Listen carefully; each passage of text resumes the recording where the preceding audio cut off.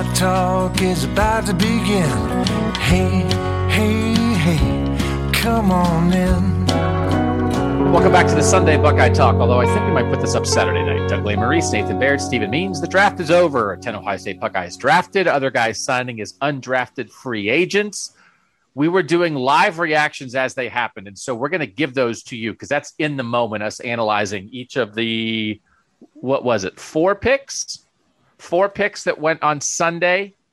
Tommy Togiai to the Browns, Shaun Wade to the Ravens, Luke Farrell to Jacksonville, Jonathan Cooper to Denver. So you'll get those reactions, but we're going to start off kind of with overall reactions and also remind you Justin Hilliard, not remind you, it's not like I forgot. Justin Hilliard signing with San Francisco, Drew Chrisman signing with Cincinnati, the two undrafted free agents as we know them so far. Let's just start off with this. I hate this form of podcasting, but we're going to do it anyway. Nathan, what's your big takeaway? I hate the word takeaway. It's not used in any other form. But Nathan, as you reflect on this Ohio State draft, we've done 2 podcasts on the draft already.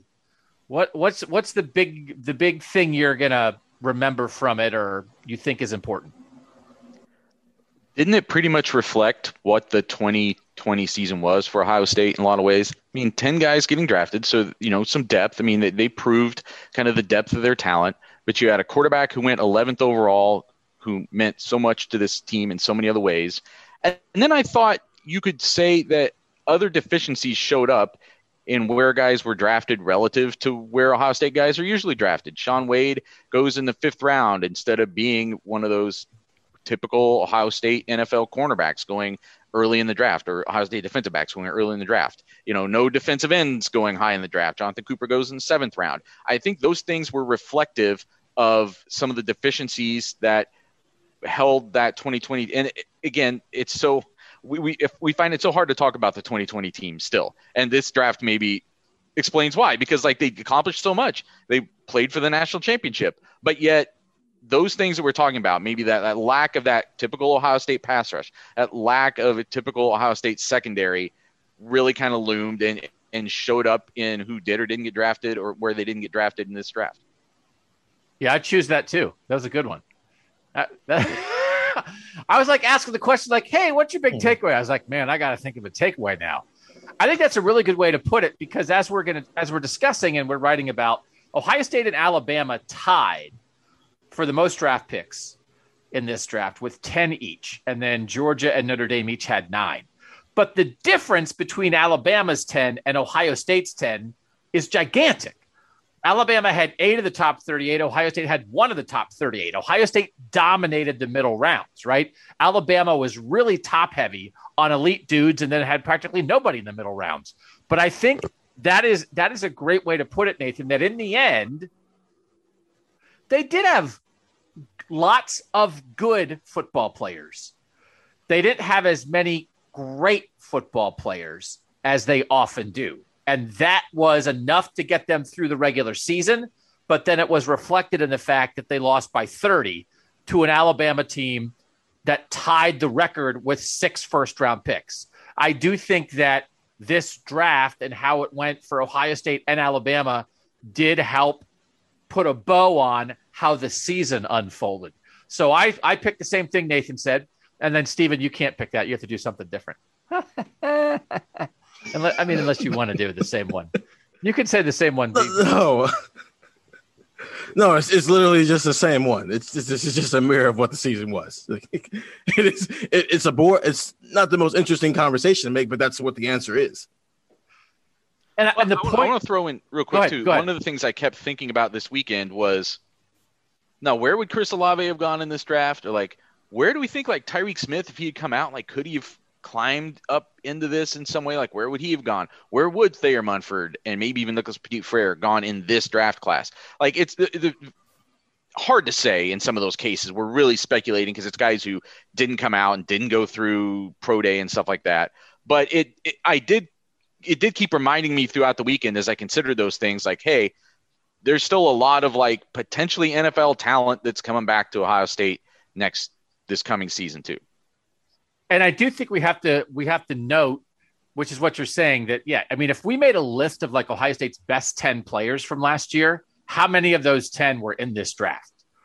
You know, like Justin Fields is number one, but it's like Chris Olave is not, Garrett Wilson's not, Thayer Munford's not, Nicholas Petit-Frere is not, Haskell Garrett is not, Zach Harrison is not, Tyreek Smith is not, right? Like Josh Proctor is not, Seven Banks is not. That's a lot of, right?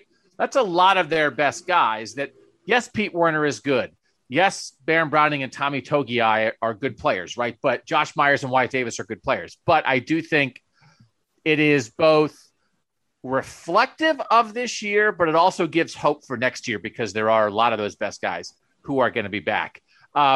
Justin Hilliard, Tuff Borland, Drew Crispin, not drafted. I do want to say, like PFF in general, like it. PFF, their analysis of Justin Hilliard, cram it. My God. We talked so many times. It was like we all ended up picking Justin Hilliard to get drafted because PFF had him as a top 100 player. And it was like, oh my gosh. It's like, no, it was, I mean, that's just, maybe they're going by their rankings and I get it, but like that was just never true. And we got snookered a little bit. We all picked Justin Hilliard to go in the 6th round. Nathan at 188, me at 193, Steven at 197. We had the great draft discussion about how the Patriots will draft him and make him a special team star. It's like, no, he didn't get, he's a backup linebacker. He's like a backup linebacker. Like, what are we talking about? And it's funny.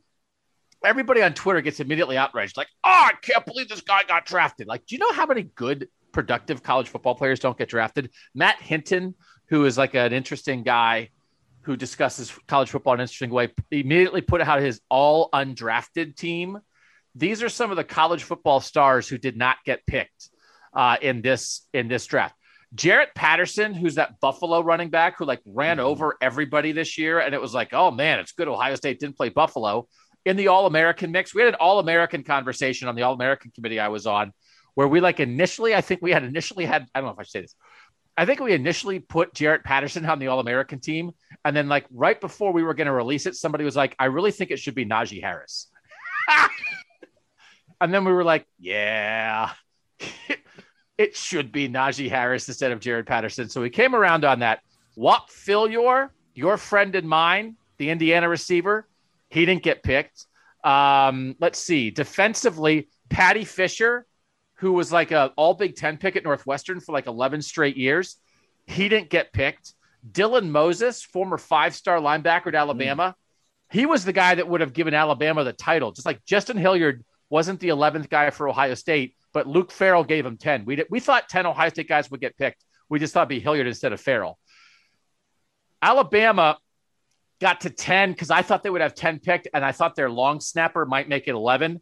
Their long snapper did get picked. Dylan Moses, who was a 5-star recruit at linebacker and a starter at linebacker for them this year, did not get picked. So it's like, oh no, Justin Hilliard and Tuff Borland didn't get picked.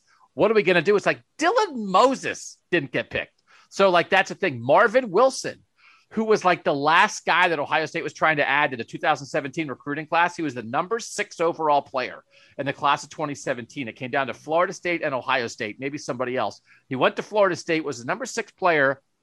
The Browns signed him as an undrafted free agent the moment the draft ended and gave him a boatload of money. He got a lot of money for an undrafted guy. That's another 5-star guy who didn't get picked. So it's just one of those things of like, listen, I get it. Everybody likes Ohio State.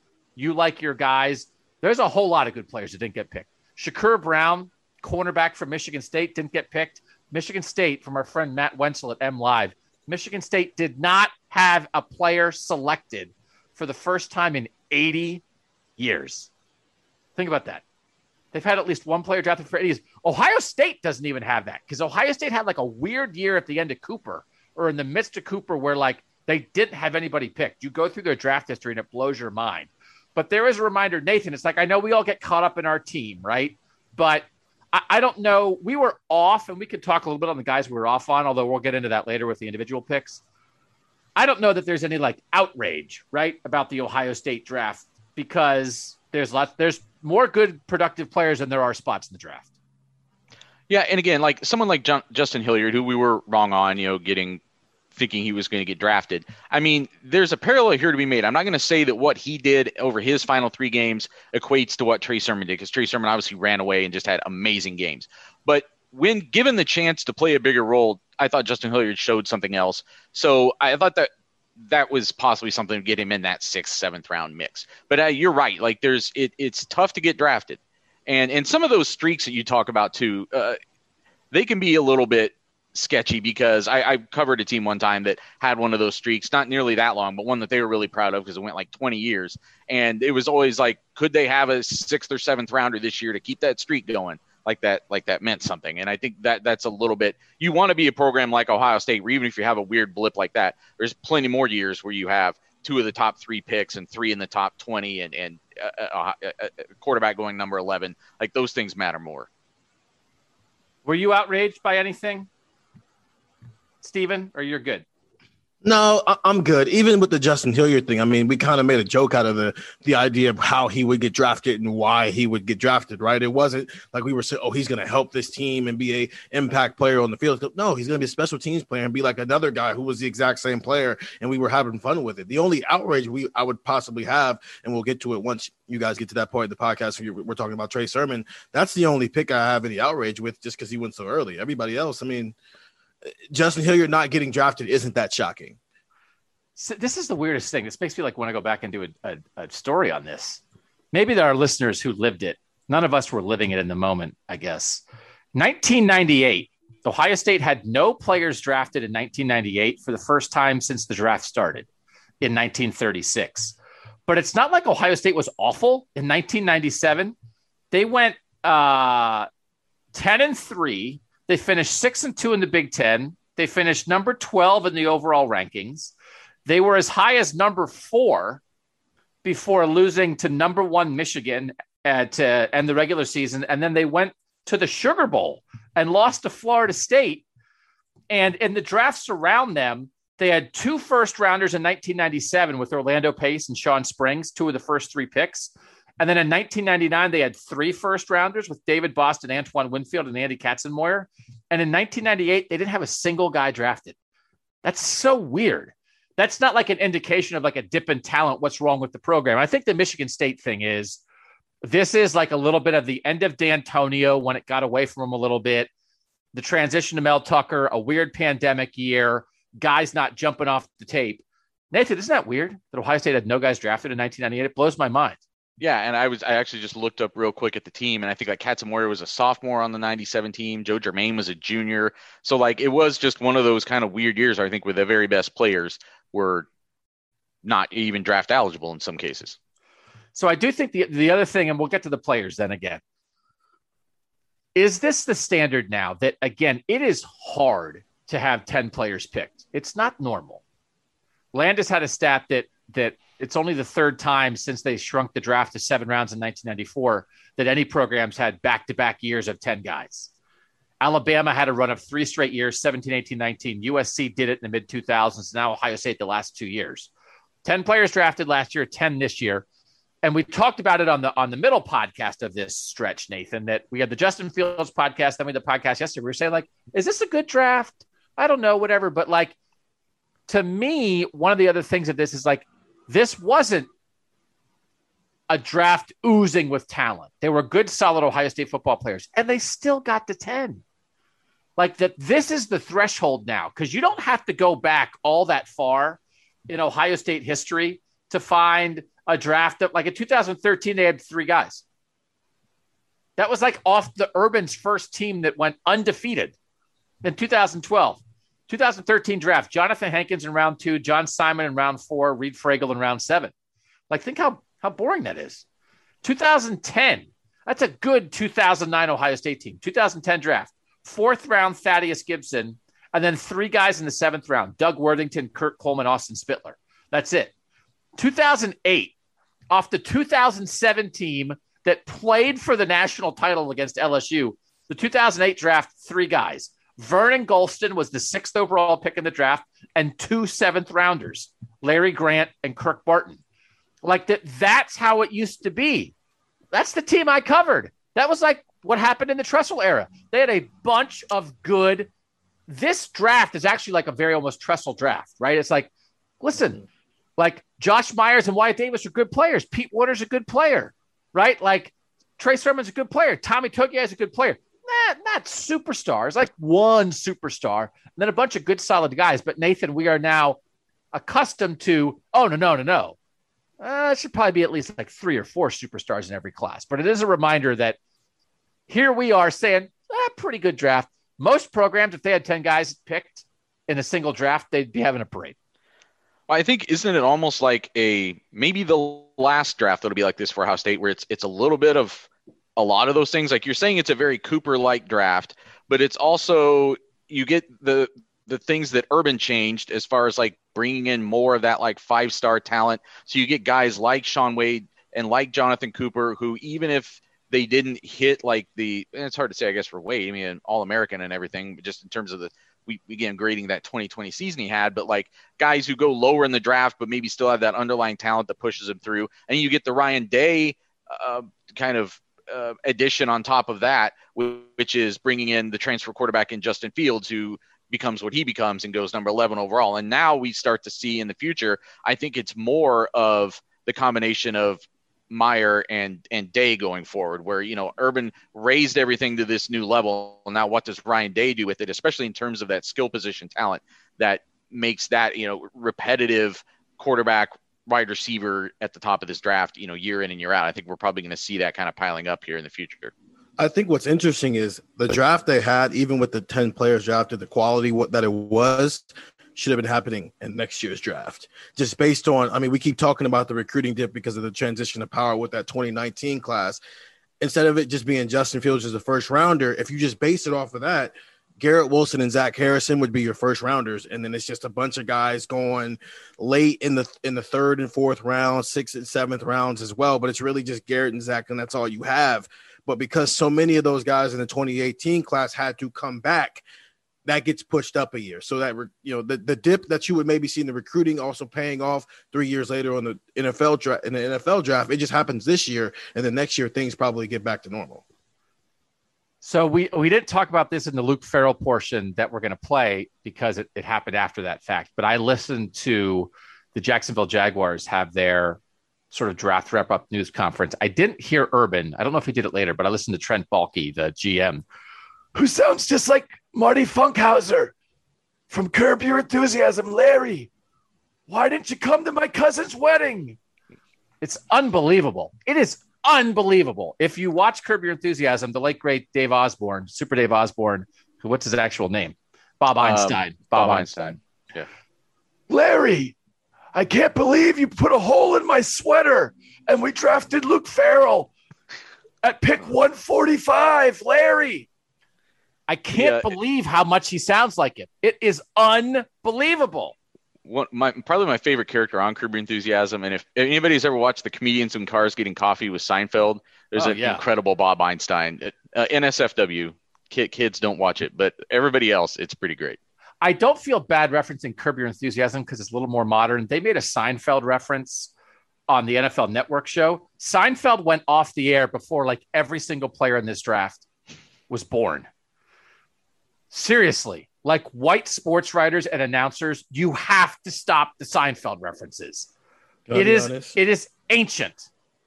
The only reason I know that show existed is because Wale made an entire mixtape where he just sampled a bunch of the episodes. I had no idea Jerry Seinfeld had a show before that came out.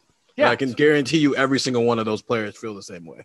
Yeah, so like let's not do it anymore. Please. Seriously, I get it, Rich Eisen. You liked it. It's not a current reference.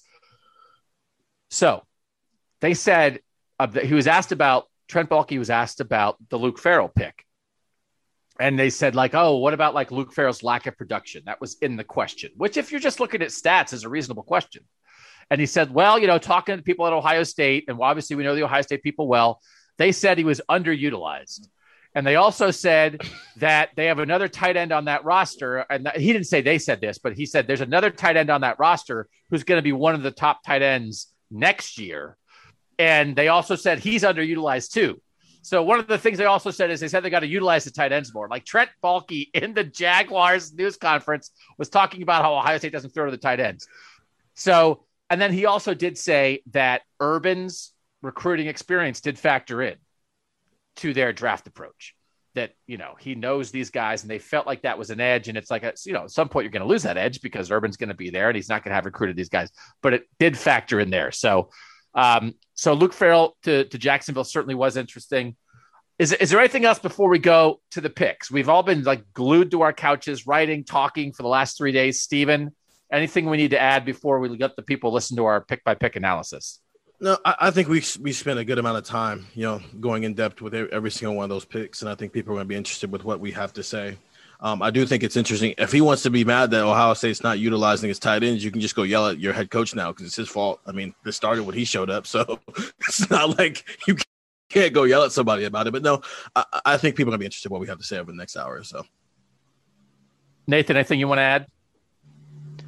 No, just thanks to everybody who stuck with us all weekend. Everybody stuck with us through the whole season. This feels like the end of the season in a way that like the end of the season doesn't even fully feel like the end of the season. Like it's even spring ball is transitional. And then now this feels like a punctuation point. And then now we've got a couple months to sleep a little bit and figure out some other fun things to report on this team with. And so thanks to everybody who has been here.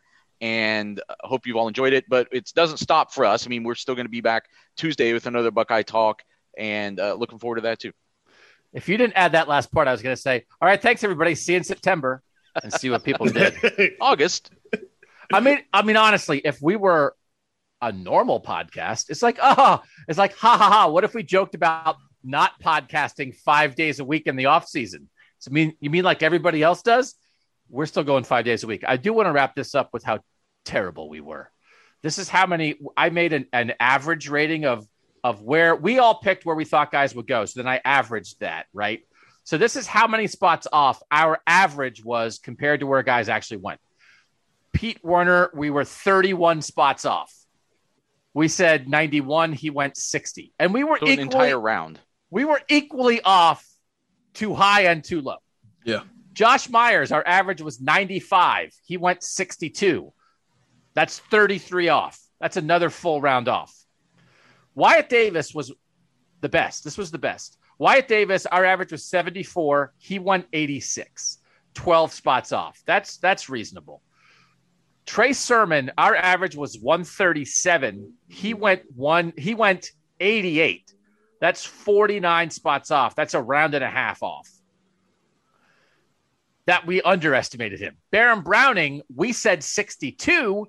He went 105. That's 43 spots off, overestimating him. Another round and a half miss. Tommy Togiai, we said 93. He went 132.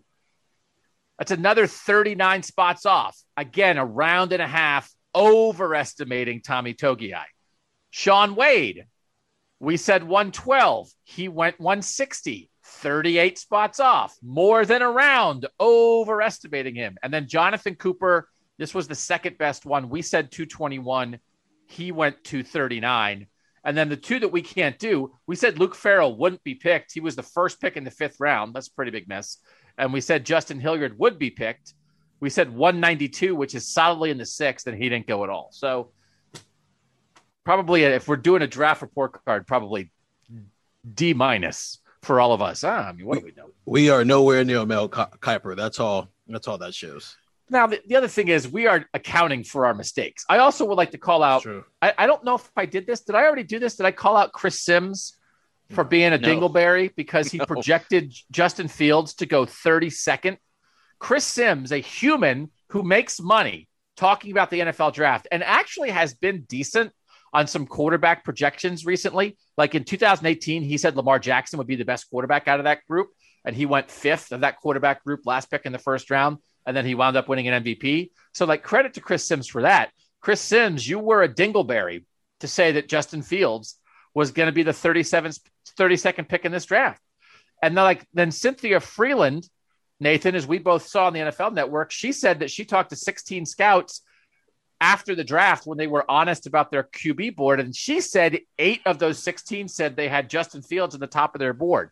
Now we've gotten some pushback. What are you tired of? I'm like, okay, I don't know what we're supposed to do with that information because those 8 teams could have been 8 teams who are very secure in who their quarterback is. So they weren't going to take Justin Fields anyway if they were in the position to do so. It's just, I get it. We all felt like there were some things out there about Justin Fields that weren't true and whatnot. But at the end of the day, everybody loved Justin Fields but the people who were making the decisions, which is why he went 11th. Well, So another way to look at it is that if you're right and it's teams that already have a quarterback in place, that means 8 teams that are better at evaluating quarterbacks had Justin Fields ranked number 1.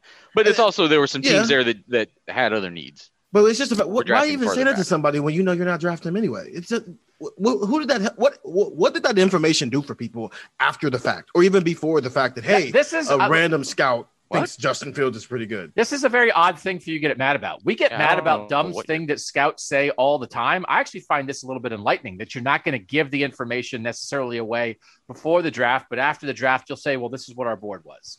And it I gives find you it very enlightening context. because it's not just one guy saying something randomly. It's even though it's anonymous, you're getting 16 opinions and coming to a consensus. And the thing that I don't quite have a handle on, and by quite have a handle on, I mean, I have no idea about. I don't know like how much work the Kansas City Chiefs put into the best quarterbacks in the draft. I don't know how much work the Seattle Seahawks put into the best. Like when you have a quarterback, how much time do you spend into going, well, who's better?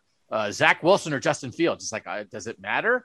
But do you still do it anyway in case Patrick Mahomes is abducted by aliens 3 days before the draft and you have to trade up for a quarterback?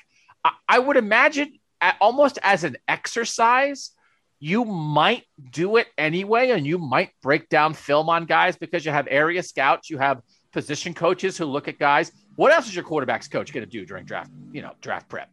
Your quarterback's Patrick Mahomes. Is he only supposed to look at 5th rounders you might take as a 3rd stringer? Or should he look at Trevor Lawrence and Zach Wilson and Trey Lance and Justin Fields film? I don't know the answer to that. We did get some pushback on Twitter of like, well, if she said it as the number 1 quarterback on their board, and she made it clear she meant ahead of Trevor Lawrence. Yes. And then some people on Twitter were saying that can't be right. That must be teams who are like, well, we're not counting Trevor Lawrence because of course he's number 1. So then number 1 on our board after him, because like Trevor Lawrence isn't even on the board, but then we have Justin Fields ahead of Zach Wilson and Trey Lance. I don't know. Maybe I could understand if that's actually what the scouts meant. I'm not questioning her. In the end, I thought it was context of, it makes me think Chris Sims is an even bigger dingleberry for putting Justin Fields 32nd. And listen, we all said he'd go top 10 and he went 11th. So like Carolina passed on him, Denver passed on him, Detroit passed on him. People could have traded up higher and they didn't. But anybody, Charlie Casserly, who is like a major dingleberry, every time I see Charlie Casserly's face on the NFL Network, I want to punch the screen. Like he had Justin Fields as 24 to the Steelers, like in his second to last mock draft. And then like the day of the draft, he moved him up to 9. So like he had him at 24 while everybody was discussing it. And then when it was time to actually like go on the record and be a reasonable human being, then he jumped him 15 spots to 9. So are you just trolling him? Are you just trying to be a jerk when you have him at 24? So like he was never going to go 32. He was never going to go 24. So for everybody who ever predicted that, you're a dingleberry. And you should be accountable for that. We were just accountable for all of our terrible picks.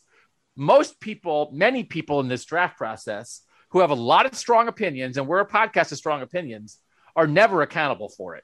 And Justin Fields went through a lot of crap as a result. So Chris Sims, who was invited on this podcast, you in this situation, I don't know you personally, but in this situation, you were a dingleberry with your Justin Fields analysis. And I think that's important to say.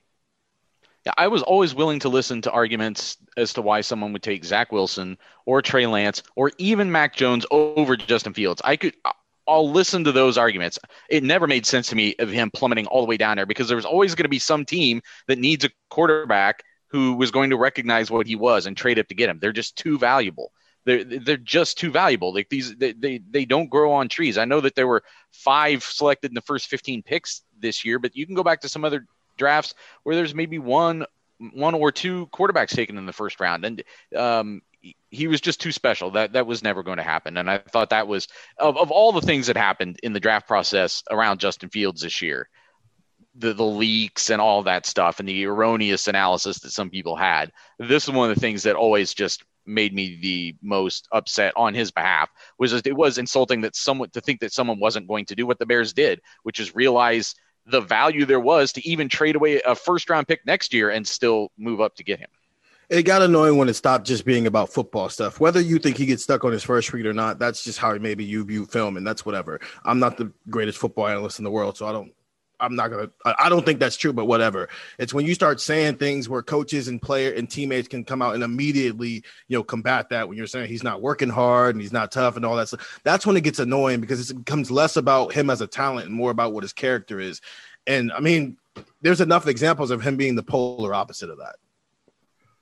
I'm going to give one more Dingleberry Award before we get to the picks. And I'm not trying to criticize Shaun Wade. Good luck to Shaun Wade at pick number 160 to Baltimore. Shaun Wade made 4 first-team All-American teams. Greg Newsome made 1. It was lazy All-American voting. And it's just like, it's unfortunate. I know it was a pandemic and we knew it at the time, but it wasn't based on fact. And so the American Football Coaches Association, the AP, ESPN, and the Sporting News had Shaun Wade as one of 2 first-team cornerbacks. Patrick Surtain was a guy who made like every team. And then like J.C. Horn, who was a top 10 pick, like didn't make any first-team All-American teams. And it's not like he's from Morehead State. He's from South Carolina. Greg Newsome, first-rounder, made 1 by The Athletic. Derek Stingley Jr., who's going to be like a top 5 pick next year at LSU, made 1. So poor job. I mean, it's just, you just have to live in the world. You have to live with your eyeballs. I agree with the Newsome. Yeah. Well, but Wyatt was at least decent. It wasn't a complete, like, what are you doing here? I'm fine. But it was still, he was a consensus All-American on reputation more than performance in 2020. Wyatt Davis was? Is that what you're saying? Right. I thought offensive line for people who aren't scouts is harder to evaluate. Absolutely. Right. Shaun Wade was easier to evaluate. It was too obvious. He made 4. It's too obvious, and I understand we're pandemic. Derek Stingley, I mean, LSU didn't have a good year this year, and he didn't have necessarily as good of a year as he had in 2019. So I can understand why he didn't make a lot of them, but Newsome clearly should have been. Even I don't care that he plays for Northwestern. He clearly should have been on a lot of those All-American teams, and it probably didn't help him that he didn't play a lot in that Big Ten championship game because he was hurt. All right, let's get to the picks. The 4 picks on Sunday: Tommy Togiai, Luke Farrell, Shaun Wade, Jonathan Cooper. We appreciate you guys listening to Buckeye Talk. We'll be back on Tuesday with something not draft related. For now, draft analysis after this. Welcome back to Buckeye Talk here on the final day of the 2021 NFL Draft. The first Ohio State player off the board goes to the hometown team here in the 4th round. It was the 132nd pick. Correct. I believe. Mm-hmm. Tommy Togiai to the Browns, who need some impact in the defensive interior. Doug, let's start there, because you know the Browns better than any of the rest of us. We know the Ohio State side of things. But tell Ohio State fans why the Browns wanted Tommy Togiai. All right, so I was on the Browns call with a member of their front office and Tommy Togiai when they talked about this pick. So they released Sheldon Richardson this offseason. They got rid of Larry Ogunjobi. Those were the 2 starting defensive tackles for the Browns last year. They're looking at a 3-man defensive tackle rotation this year between Andrew Billings, who they signed from the Bengals before last season, but then Andrew Billings opted out, Jordan Elliott, who was their 3rd-round pick last year and was part of their rotation in defensive tackle last year, and Malik Jackson, who's a veteran. I think they signed to a 1-year deal from Philadelphia. Those are the 3 guys they're looking at. Togiai becomes the 4th guy in that defensive tackle room. I think he's a rotational guy this year. I would bet he probably is 4th among defensive tackles in snaps this year, kind of how Jordan Elliott was for them a year ago. But the Browns are a good enough franchise. They're a deep enough roster right now. They're drafting a year ahead, right? And so you can see there are no stars blocking him at defensive tackle for the Browns. There's some theorizing, could Sheldon Richardson come back? Maybe. I think Tommy Togiai is a rotational little bit of a dude this year. I think he has a chance to be a starter defensive tackle for the Browns in 2022 as they look ahead. And maybe Malik Jackson's not back. And then Andrew Billings, I don't know. But there's no stars there. And I think they view him this way. And I think, Nathan, you wrote about that sort of coming into the draft and people saying, listen, this guy maybe needs a little bit more development, but if you're getting 2nd-round talent in the 4th round, I think that's exactly how the Browns are viewing this. Well, what I think is really interesting is everything you just described kind of mirrors his Ohio State experience, right? Go back to 2019. He's like 4th or 5th in snaps in the rotation at defensive tackle. Had some good guys ahead of him, but not like All-American guys. You know, Devon Hamilton, Jayshon Cornell. There was some other guy. You know, they had good guys in the middle. Robert Landers. Yeah, so they had good guys up there, but not guys who were, you know, Devon Hamilton's in the NFL, and Cornell got picked in the 7th round, but not Blazers. So the opportunity was there. He always had these guys who he always had this talent kind of simmering, and it was just a matter of when the opportunity was going to come, and Ohio State could afford to let him grow into that. And Steven, that seems to be, you know, this is the blueprint that they probably sell to a lot of guys is come here, stick it out. You're going to get opportunities as a backup guy, as a rotational guy. And then when that opportunity then comes to get out in front, make the most of it. Tommy Togiai, I think, obviously did that in 2020.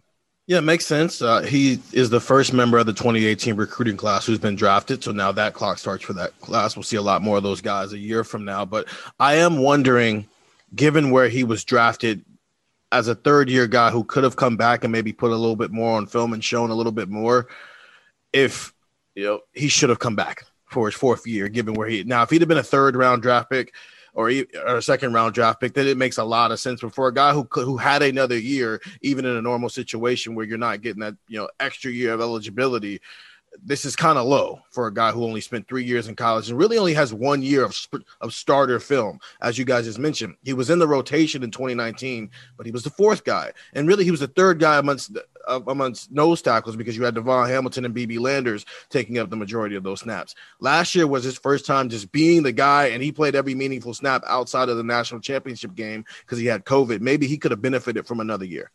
So I asked him about that.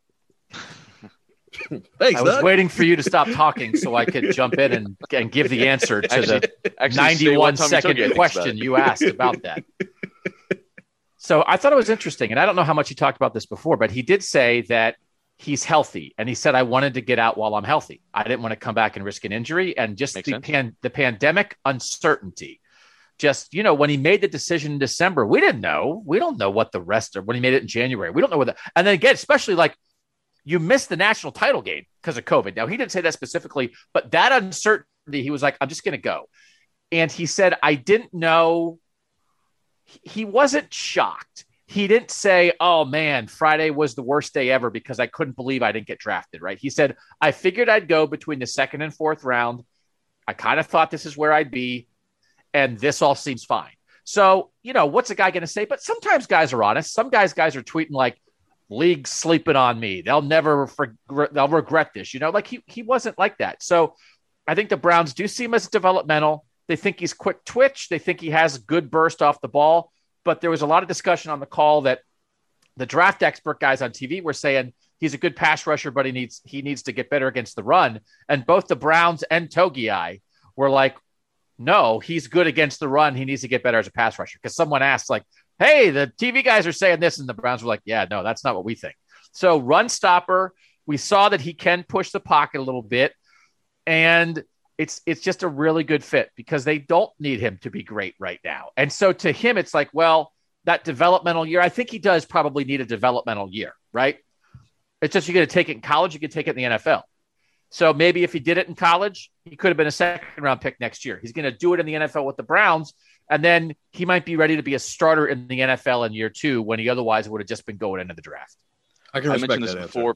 Yeah, I mentioned this before, but I was on a call with Mel Kiper Jr., and he's just one of many draft analysts, although I think he's a pretty good one. But I asked him specifically about Tommy Togiai several weeks ago, and he said the same thing you're saying, Doug. He didn't try to oversell him. He didn't, he talked about the good things he does, but says this is not like probably a 1st or 2nd round pick yet. He's probably still a guy who's going to have to grow into still the player he's going to become. But some team could take him in maybe the 4th round. That was literally the round he said, like take him in the 4th round, and you might be getting 2nd round value in the long run because of what he could grow into. So now that's what the Browns are hoping they got here in the 2021 NFL draft. We are back on Buckeye Talk. More Ohio State players coming off the board, this time early in the 5th round, and it's a former Ohio State player, or former Ohio State coach, I should say, making the pick. And really maybe the first true surprise of the draft so far, Luke Farrell in the 5th round to the Jacksonville Jaguars. Urban Meyer seeing some value. And I was just talking to Steven off camera and saying, I think we as much as we're surprised by this, I think we also maybe screwed up a little bit by not talking about Luke Farrell more going into the draft, because Kevin Wilson did say, and coach speak, whatever, but he said it. Scouts had told him Luke Farrell might be the best blocking tight end coming out of the draft. If you're someone like Urban Meyer who knows that the hands and things like that are there, even though they're not utilized that much at Ohio State, then I could see someone seeing value in him. Now, I'm not surprised he got drafted. I am surprised he got drafted this high. None of us. What do you mean you're not surprised he got drafted? We talked about him on our draft podcast that went 2 hours for like 9 seconds, and none of us talked about him getting drafted. So now you're going to say you're not surprised he got drafted? Then why didn't you pick him to get drafted? Just I didn't predict him to get drafted doesn't mean I'm surprised he did. All right, so here's the deal with Luke Farrell. I've talked to Luke Farrell like Michigan week for like a big Luke Farrell story that I still haven't written. This is how I operate. Luke Farrell, Northeast Ohio guy, Urban recruited him hard. Luke Farrell went through the process, very pragmatic in the recruiting process, looked at everybody, looked at Notre Dame, looked at Boston College, looked at some other schools, decided he wanted to go to Ohio State, but he wanted to announce that he wanted to commit to Ohio State a certain way. And Urban, Luke thought that Urban, and I think this is right, Urban's like a handshake guy. It means something to Urban Meyer. He's kind of that old-fashioned guy. You shake Urban's hand, that seals a deal. So Luke wanted to commit by going to Friday Night Lights, and he called Urban Meyer, and he said, "Can I talk to you?"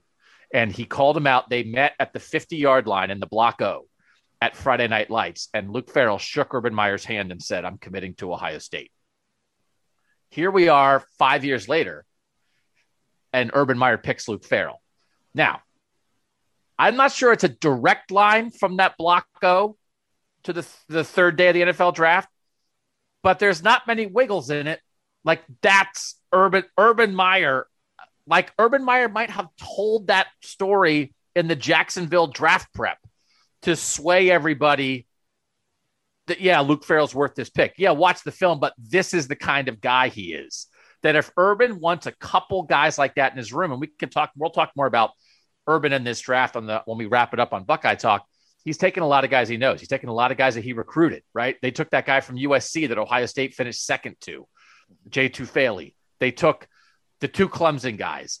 They're taking Luke Farrell. Like they're taking guys that Urban is familiar with. And like when you know that Luke Farrell story, I think it adds to it. Yeah, he's big. Yeah, he can block. Yeah, he's tough. Yeah, he can also catch the ball for you. But I think there's something with the way Urban views Luke Farrell that he wants a guy like that in his locker room. And why not? 5th round, let's do it. I think a story like that is a tiebreaker, right? If you were already planning on with that 145th pick that you were going to take a tight end, and maybe it came down to this guy and Luke Farrell, that Farrell story is what puts it over the top. That's if there is a direct correlation, that's what it is. It's we want a tight end in this with this pick. We're going to take a tight end, and we're down to 2 or 3 guys. How can they separate from each other when the skill sets are probably similar? Because he's a blocking tight end right now. You know, we've talked a lot on this podcast about over the years about the fact that Ohio State doesn't utilize its tight ends liberally in the passing game and what that supposedly means for recruiting and trying to attract talent at that position. Yet they keep doing this. They keep getting guys into the NFL and guys who stick around for a little bit. And Luke Farrell certainly seems like he could be one of those guys. Steven, I'm curious your perspective on this because we've got, they've got 2 guys committed for 2022. They keep going out and finding tight ends. And sometimes it's, the Jeremy Ruckerts, who is a 5-star prospect. Sometimes it's guys who are farther down the list. And this kind of is further evidence that they can develop those guys. I think Luke Farrell is a better implication of what tight ends should expect when they come to Ohio State. Jeremy Ruckert's going to be a different story. He'll probably be a 2nd-round pick next year. That's a top 100 guy that Ohio State never gets. But Luke Farrell, a top 200 guy, barely 191 in his class, while guys like Benji Gosnell and Bennett Christian and, Sam Hart, those guys are, mid-200s, 300 guys. This is what your development track looks like. 5 years here, right? Luke Farrell was a 2016 guy. For 4 or 5 years in the program, and at best, maybe you're a 4th or 5th round pick. This should be your expectation as a tight end here.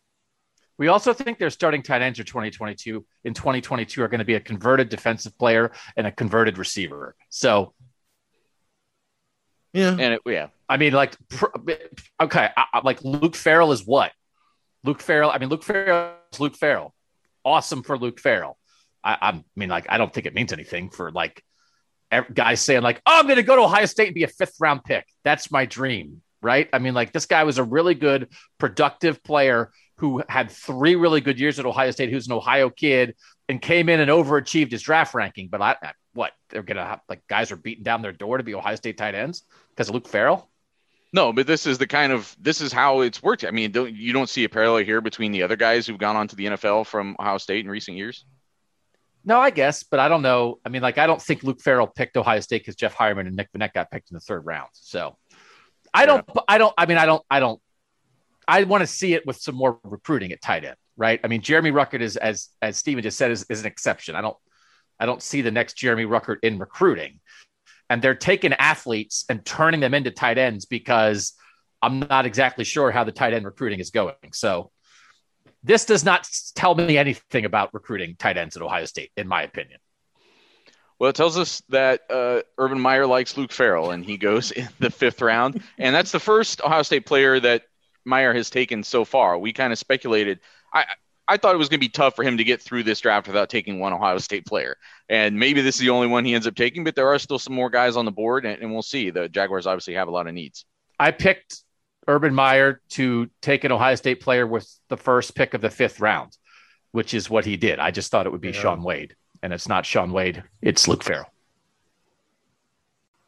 We're back on Buckeye Talk with another draft update here. Ohio State's Shaun Wade's draft weight ends at number 160 in the 5th round to the Baltimore Ravens. This is a guy that a year ago at this time, we were talking about him as, next year's draft, he'll be first round pick, second round pick, something high in this draft. We thought it was a big deal that he was coming back to Ohio State, and it was because they needed him last season, but he obviously did not have the season he wanted, moving from his slot cornerback role where he had thrived out to the outside, where he struggled pretty much consistently throughout the year. And I think maybe that's where to start this discussion is, we talk all the time about like cautionary tales, like guys who regret coming back to college. And this is a tough case because I think he proved this year that he was not an outside cornerback, but he probably also proved that he wasn't ready to go to the NFL last year. You wonder, he would have got maybe drafted higher last year, or maybe drafted higher if he'd opted out. I don't know if it necessarily set him up to have long-term success in the NFL, though. Sometimes when you try to prove what you are, you prove what you're not. And right. That's a tough reality to face.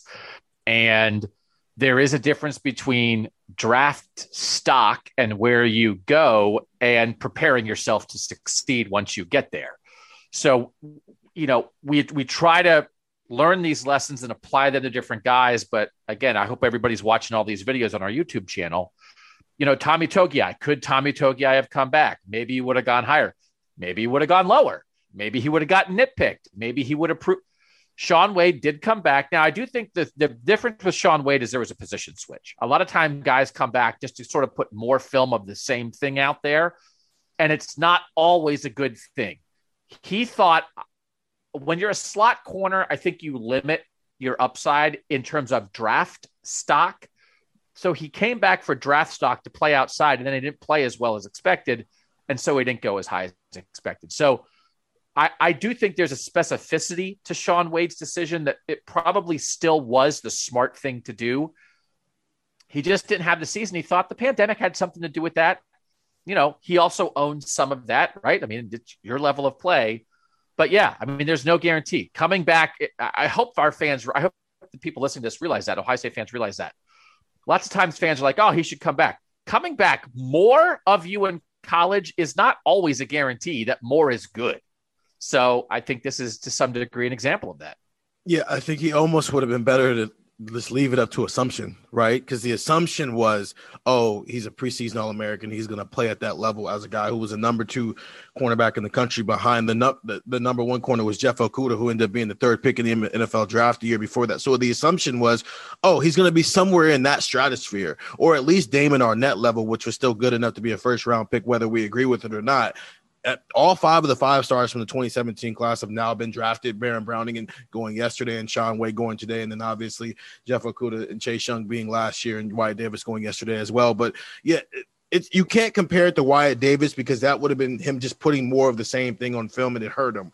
With Shaun Wade, because it was a position switch, it was probably better to just leave it up to assumption that he's going to be able to do this. Look how great he was in this role. But again, there's a difference between getting drafted and having a career in the NFL. Those two things are linked, but they can sometimes be mutually exclusive. And he's going to a program now, or a franchise now, that gets good value, I think. And they've gotten good value out of Ohio State players recently. They got J.K. Dobbins in the second round last year. He looks like he's going to be the real deal in the NFL. They got Malik Harrison in the third or fourth round. I thought that was third round. So I thought that was great value that they got last year. This is one of the better franchises in the NFL, and they do smart things like this, especially, I think, on defense. I mean, they've put together good defenses for a long time, and he's joining a pretty good secondary. I think he still has a chance to have a long NFL career. He doesn't have a chance to have a career as an outside cornerback, a number one cornerback. That was what he shot for. He didn't get there. That doesn't mean he can't come and be some kind of a hybrid defensive back, a slot corner, safety, the kind of things he was at Ohio State when we thought he was one of the better defensive backs in the country. Like 12 years ago, Malcolm Jenkins was a really good cornerback at Ohio State who got drafted in the first round and got immediately moved to safety and has been in the NFL for more than a decade and has 2 Super Bowl rings. So I do think it's hard. Corner is such a premium position that it's like everybody wants to be an outside corner. Everybody wants to look at everybody as an outside corner, but it takes a special set of skills. So I do think Shaun Wade, what he did in the slot, play some safety, roam a little bit. I think he's a good football player who had a rough year. So I'm going to continue to be a jerk to you about this, Nathan. You texted again. Shaun Wade, he goes 160. You predicted him to go at 106, and you text and say, I'm not shocked at where he went. So, when are you surprised by anything? When do you say, you know what, that didn't go as I expected? Because you know who's not surprised? Me. I picked him to go in the 5th round. He went in the 5th round. Steven, huge whiff on this. 87 at Shaun Wade. Now, I have my own whiffs on other guys, but you guys both overrated Shaun Wade. I thought he couldn't hide from the film this year. And then if he's making a position switch, well, now you're taking like a safety. How much has he played there? Why would you do that before the 5th round? I'm not surprised by this, but Nathan, you did think he'd go first pick in the 4th round. I did think that people would see the underlying skills, that what he put on tape in the 2018 and 2019 seasons. I thought that those would push through. So I was definitely wrong about that. I guess just saying I'm not shocked that he fell was realizing that I was probably going to be higher on him than some people were when I was picking him to go in the 4th round. But I think you're reading too much into the difference between shocked and no, but every text I understand why he fell to 160 is what I'm saying. I was totally wrong on this prediction, but I'm not shocked by it. It's like, well, what are you? I mean, this is like the anything could happen thing. It's like, of course, anything could happen. At some point, you have to be shocked. I'll say I was shocked that Baron Browning lasted as long as he did. I had Baron Browning going 59, and he went 105. I'll be shocked. I'll be shocked. Just be shocked every now and then. Well, we were all totally wrong about Shaun Wade being a 1st or 2nd round cornerback a year ago or in October when we were still talking about him that way. And he was not. He goes in the 5th round today. But as we've all just said, I think that there's still a lot of upside there for him. And we were talking about this yesterday in relation to Baron Browning and Pete Werner about how sometimes your draft status can then sometimes color their perception of you as you're getting your career started. And now Shaun Wade is coming in as a 5th round pick, and the expectations are a little bit lower now. I think he's at a tough place. I mean, he's at a place where there already is a strong defense. They already have good defensive backs in Baltimore. That's going to be the case pretty much anywhere in the NFL. But I think he also comes in with probably a chip on his shoulder and and less expectations. If he'd come in last year, or after having opted out and was a 1st or 2nd round pick with all those expectations and what we know now, I think that would have been a tougher scenario for him. Now, but I don't want to spin it too far. Listen, if you're a 3rd round pick and you have a bad camp, they're keeping you. They're not going to cut their 3rd round pick. If you're a 5th round pick and you have a bad camp, you might be gone. So it's like, I will plant my flag on the corner of it is better to be picked higher. Mm-hmm. But I also understand what you're saying. I mean, if Shaun Wade can translate this into motivation in some way, and if he felt pressure last year to live up to the legacy of number 1 corners at Ohio State, he felt he had to be the next Jeff Okudah or Marshawn Lattimore, and he couldn't be that. I do think from a mental standpoint, Shaun Wade should have a burden lifted. But on the other hand, man, you better do something because they don't know 5th round picks anything.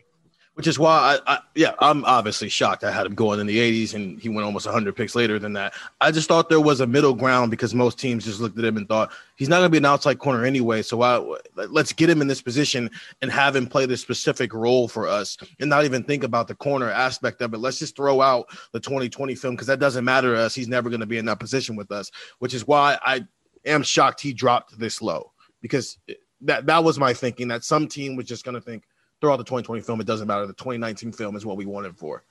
Those non-conventional secondary roles, the nickelback, the slot corner, those hybrid safety, those things are growing in importance in the NFL. I think that the things I've read, just the recognition of NFL personnel about how important those positions are. I've seen people lobbying for there to be like a nickelback position for the Pro Bowl, things like that. Like those positions are growing in importance and the way people recognize them. So I think that's another opportunity here for Shaun Wade, that he's coming in at a time where if you can carve that niche, again, you're not a starting outside cornerback, but you can still prove yourself to have great value for a team.